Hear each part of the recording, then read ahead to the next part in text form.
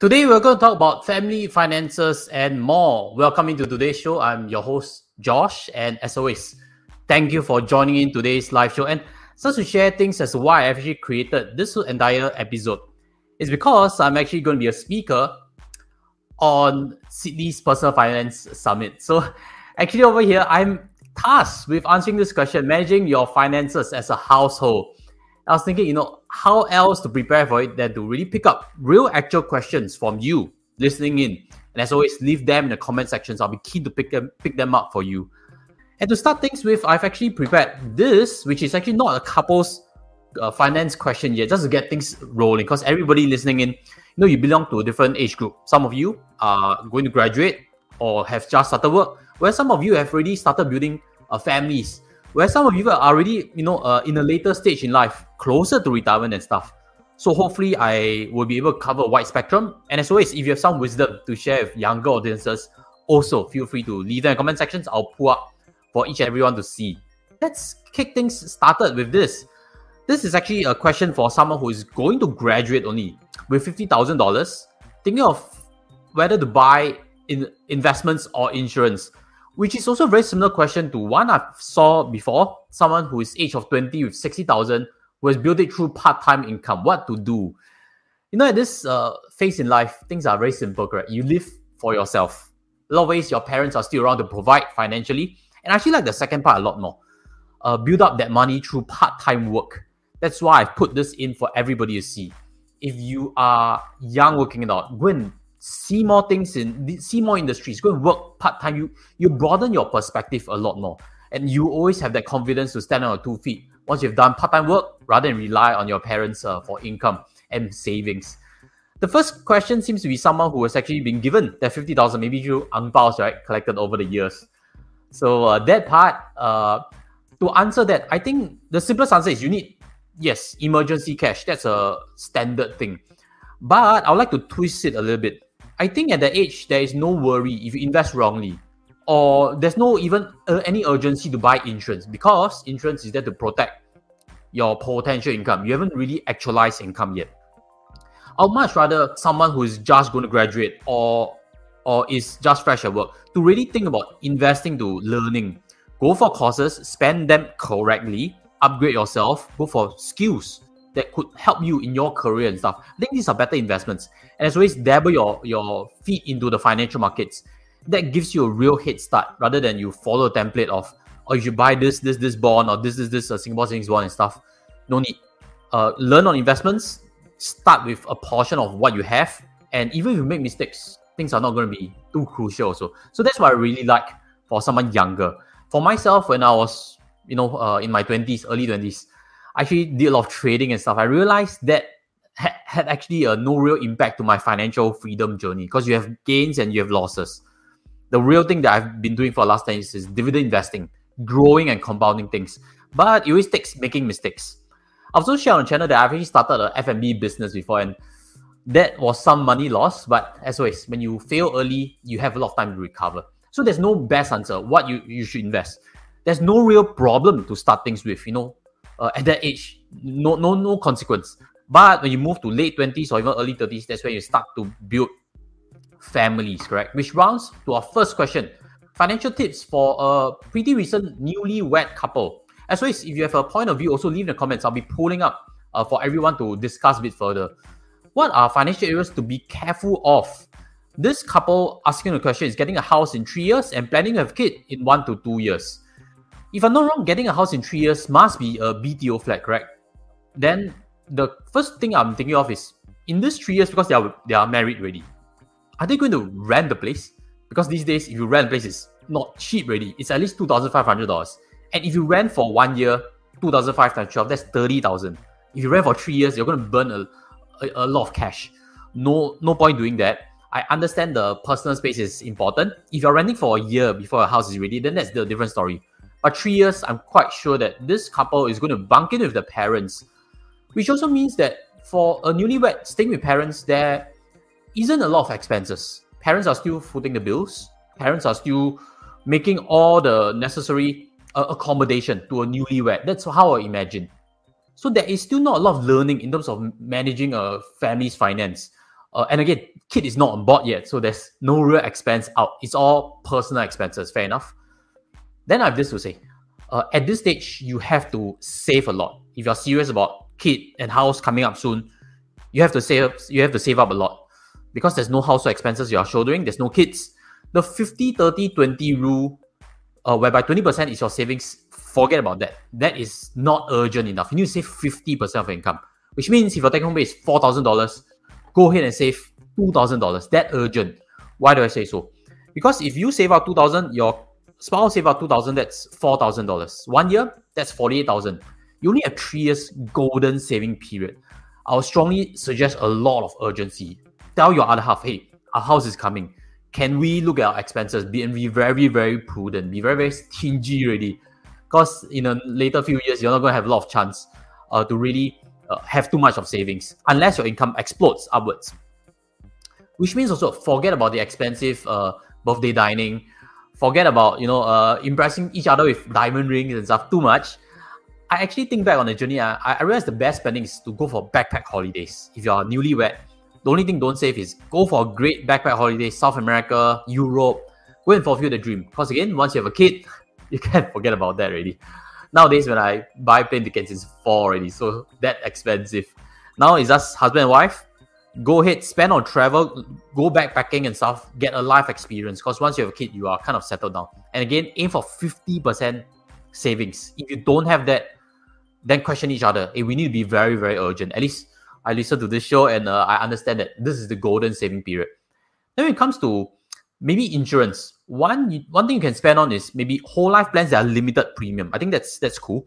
Simply because if you can complete the next 5 years, kid not fully on board yet, okay, house still not a big burden. If you can compress protection in 5 years, I think great. Then you don't have that. You have a permanent level there already. On the other hand, you don't need too much of insurance already because there is no liabilities on board. You add on a term plan in future.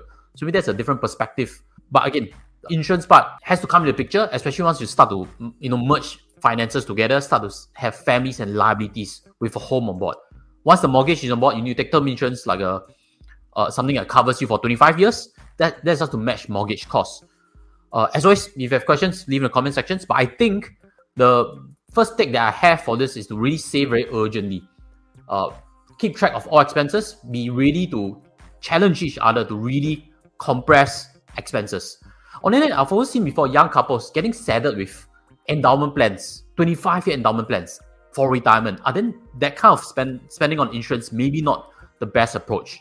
Whole life plans compressed, that's permanent protection. But endowment plans, 25 years, you haven't even got to the next stage in life, how to plan for retirement. And 25 years commitment, that's where it really shackles your finances quite a bit. So that's something to be aware of. Don't spend on endowment plans that are 25 years and then you have to keep paying premiums. And you have a new house, potentially kids coming on board.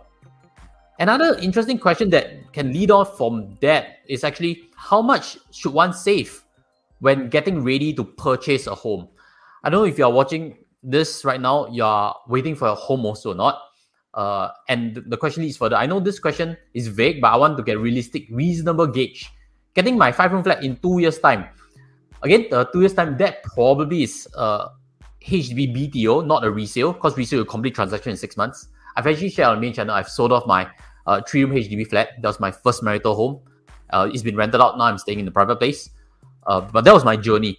And and using that, maybe I can think of is what is a reasonable gauge? Because if you see, right, nowadays, the HDB loan and bank loan is quite clear-cut already. It's a no-brainer to go for HDB loan, 2.6%. Bank loans right now, floating is 4+%. Fixed is 3.75 and above already. Which means it's a no-brainer if you can qualify for the HDB loan. Go for that. You're definitely better off. And then the question should revolve around how fast you can pay down. Are you investing your CPF ordinary account? If not, you might want to pay down because 2.6% and 2.5%. So that's something to consider also a bit further. But that also says, when you are looking to purchase a home, if the down payment is 15%, 5-room flat, BTO might be 500,000.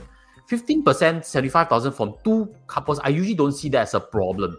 So I'd like to suggest, if both of you all have been working with this question, you realize that with grants coming in also, and CPF, you're always for both, there shouldn't be any problem with the down payment. The hard part comes with renovation. I think that's a cash expense that will come with it. Then also, maybe not to jump the gun too much is to really think about house, because renovation, how much you should spend. You should also think, are you going to stay in the house for a super long time? When I ask this question to private clients who are a bit younger, just started the house and stuff, they are not too sure. That's why I also advocate, if you can think 2 steps ahead, okay, you may be upgrading, then you shouldn't spend too much on renovation. You should aim to repay that loan as soon as possible, because again, when you sell, every portion goes back to your OA, you funnel towards your new home. So no shame in paying down the home loan early. So that part of thinking 2 steps ahead will help you in your financial journey. But again, the realistic gauge, I don't think it's a problem actually for couples who are both working. Unless one is not working or only part-time, then there is a stretch. Then I would like to bring up that 335 formula, whereby your amount that you have saved up for the house should be at least 30% of the down payment, which means for 500,000 house, you should already have 150,000, which has buffers for stamp duties and stuff. But that also includes CPF and cash. Then that is a very comfortable amount. So look to your quantum that you're committed to and then work backwards, because everybody's house purchase price is different. But in most cases for a BTO, HDB, I think from previous episodes we've shared before, the average that most couples are paying is about 4 times of combined annual income only, which means a 500,000 flat, the average income of couples who are buying it is about 125,000 in combination. So you get that? So there's some sensing as well you can benchmark with industry. Let's move on to renovations. And another one which I picked up, what are areas to cut back? Because this coincides with just now's question also. What you should prepare in terms of down payment should also include renovation. And to answer this question is, what areas to cut down? You need to really think through whether you can afford that renovation cost. If you are going into renovation loans, then you probably are overspending. If not, then you really may not need to cut down that much. On the ground, I hear most spend about 50 to 100,000. That should be pretty accurate still. But as to what regrets to share, I think for myself, I spent about 58,000 for the renovation here. I think the false ceiling might be one that I regret. I should have removed the false ceiling for my kids' room. Maybe that will create more space. We didn't do that. I think on hindsight, maybe that's something to reconsider. But usually, most of what I've seen in terms of regrets come from overspending in carpentry and stuff. Again, it takes research and it really is personalized. So it's hard to say what kind of personal regrets. But as always, do not go into renovation loans. I think once you get there, which means you are not saving well or you have overspent on the renovation budget. When you bring to a contractor, you realize, hey, my budget is 50,000. If you review it to them, you realize that the final bill would always be above that, and then you'll be squeezing out more than what you expected. So I usually don't like to tell the final budget that I have too much, as well as to really be very aware that in all aspects, they'll suggest things that are fancy, that matches the dream, and then we tend to overspend. Originally thought of 50,000, then in the end, final bill was 60 something or 70,000. I think it's very common. So be very careful in how you negotiate with contractors. Let's move on to yet more questions regarding houses. This one asks the question, what age do you plan to pay off your housing loan? Do you make sure your home loans are fully paid before retirement? Example 50. Money Sense advocates reducing paying off loan before retirement age. How many of you guys agree with that? If you do, I'm also on board. You should be able to pay off. May not need to pay off straight away, but you should have the ability to pay off, which means you have it already in the bank account or investment assets. Then that's cool. Because when it comes to retirement planning, right, you are only able to consume monies above what you need to set aside for the house. Fair? Which means your home, you should be able to fully pay. Then that portfolio that you have, you can consume it down or milk out dividends from it. Then you're ready to calculate how much you can consume for retirement. Which means also, at what age do you plan to pay off your housing loan? Most bank loans are until 65. That's when you get the highest loan to valuation. But I'm also fully on board with this, aiming for 50 and before that. Why do I think so? It's quite easy. Because when we look at statistics, most people peak in terms of their career earnings in early 40s. Which means also, after 50s, there could be health reasons, there could be retrenchment, there could be a lot of other factors that cause you to drop in terms of your income. And therefore, if you still have the home loan which you need to pay until 65, there could be things that forces you to downgrade that's against your will. Then that's not too cool. So if we were to calculate how much, you follow that 335 property ownership formula, which I mentioned before on this show, you realize you can definitely afford this payment even before 50. So I do suggest pay off the home loan first, or have amounts ready. Then you can get ready to calculate how much you can spend for retirement. Then the other thing is, if you pay off a home loan, I also don't know if you have this understanding. For HDB flats, you pay off the home loan, you cannot refinance it really. But for private properties, you realize that you can actually fully pay off the home loan, especially interest cost right now at 4% thereabouts. You can actually fully pay it off, and if interest rates go down, you can bring to a bank again to refinance and take out term equity, which means you fully pay off the $1 million condo. Then you go to the bank again, you can take out 75%, assuming the pay can sustain, even after you fully paid off. So you understand the difference? For HDB flats, you cannot go and refinance it once you fully paid off. For private properties, you can fully pay off when interest costs are high, and then you want that cash out again. You can go to the bank and use it as collateral, taking out term equity loan. I've actually a tutorial on the main channel. You can check out why I've actually borrowed $150,000 for my own private property. So these are differences, but always the ability to pay off at 50 and before is something I think is pretty important for financial freedom journey. Of course, it starts with not taking a loan that's too big. If not, both couples can't pay off. And along the way, you realize that as income increases, kids come about, savings ratio drop. That's why it relates to the first question. Now is the urgent time to save up a lot of money. Once you have families running, the expenses start to inflate a lot. But let's go back to the question on insurance, because family finance, correct? Problematic finance questions. When both have insurance portfolios coming together, hey, what should they commit to? Or how is the philosophy? If one is more savvy, then that person can actually influence the other half on what to keep and what to increase. I want to share some perspective on life insurance, just in case both of you all work with different advisors. Just ask the question, should I surrender my life insurance? Parents bought it since 2007. Sum assured 100,000 and I'm paying 2,000 premium for it. Have to pay until 55. Not confident to pay a premium of 2,000 plus per year. Actually, not confident to pay 2,000. That's a bit problematic because 2,000 is not a lot already. But also, since the parents bought it, I don't know if you have also legacy plans that you've bought, or you're buying one for your young child. Nowadays, you can compress premium to 10 years and shorter. So I do suggest it. So you pass on a policy that's fully paid. If not, you pass on a policy that still requires premium to your children, then they have this kind of questions. But my parents actually passed me something, and I actually surrendered that. I can share with you. Not personal financial advice, but also that one was paid for lifetime. And I think some of the things that we need to take note of, since parents pay for it, also notify them that I'll be surrendering, or if not, return that capital back. Because whole life plans, there's a capital portion. Some older plans, like this one over here since 2007, they have a tier also. 20 years has slightly more surrender value, 25 years slightly more surrender value. Be a bit more strategic, and as always, look for a qualified advisor.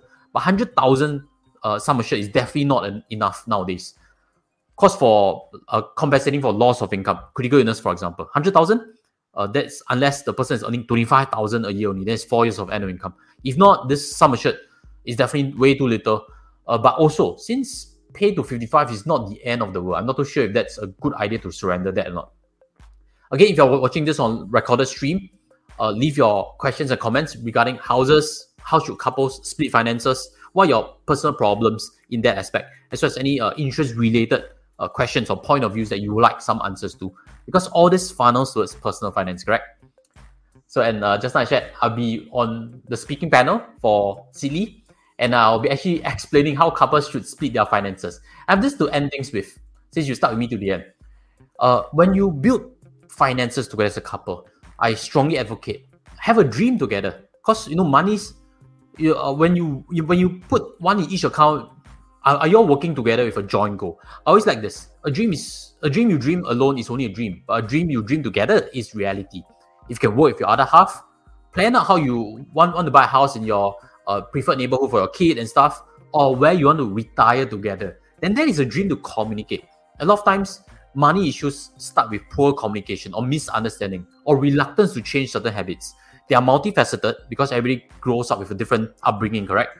Along the way, we need to shape the dream together so that retirement is together, raising kids together, the funnel of money goes towards a similar pot, a joint account hopefully, that satisfies both needs. and then both are happy to stay the journey and work out something that's fruitful. As always, leave your questions in the comment sections. If you're viewing this on record stream, thank you for watching to the end, and I hope I've answered some valuable questions for you. If you're joining Sydney Festival, look for me, and I'll see you there too. Take care as always. I'll see you next one. Goodbye.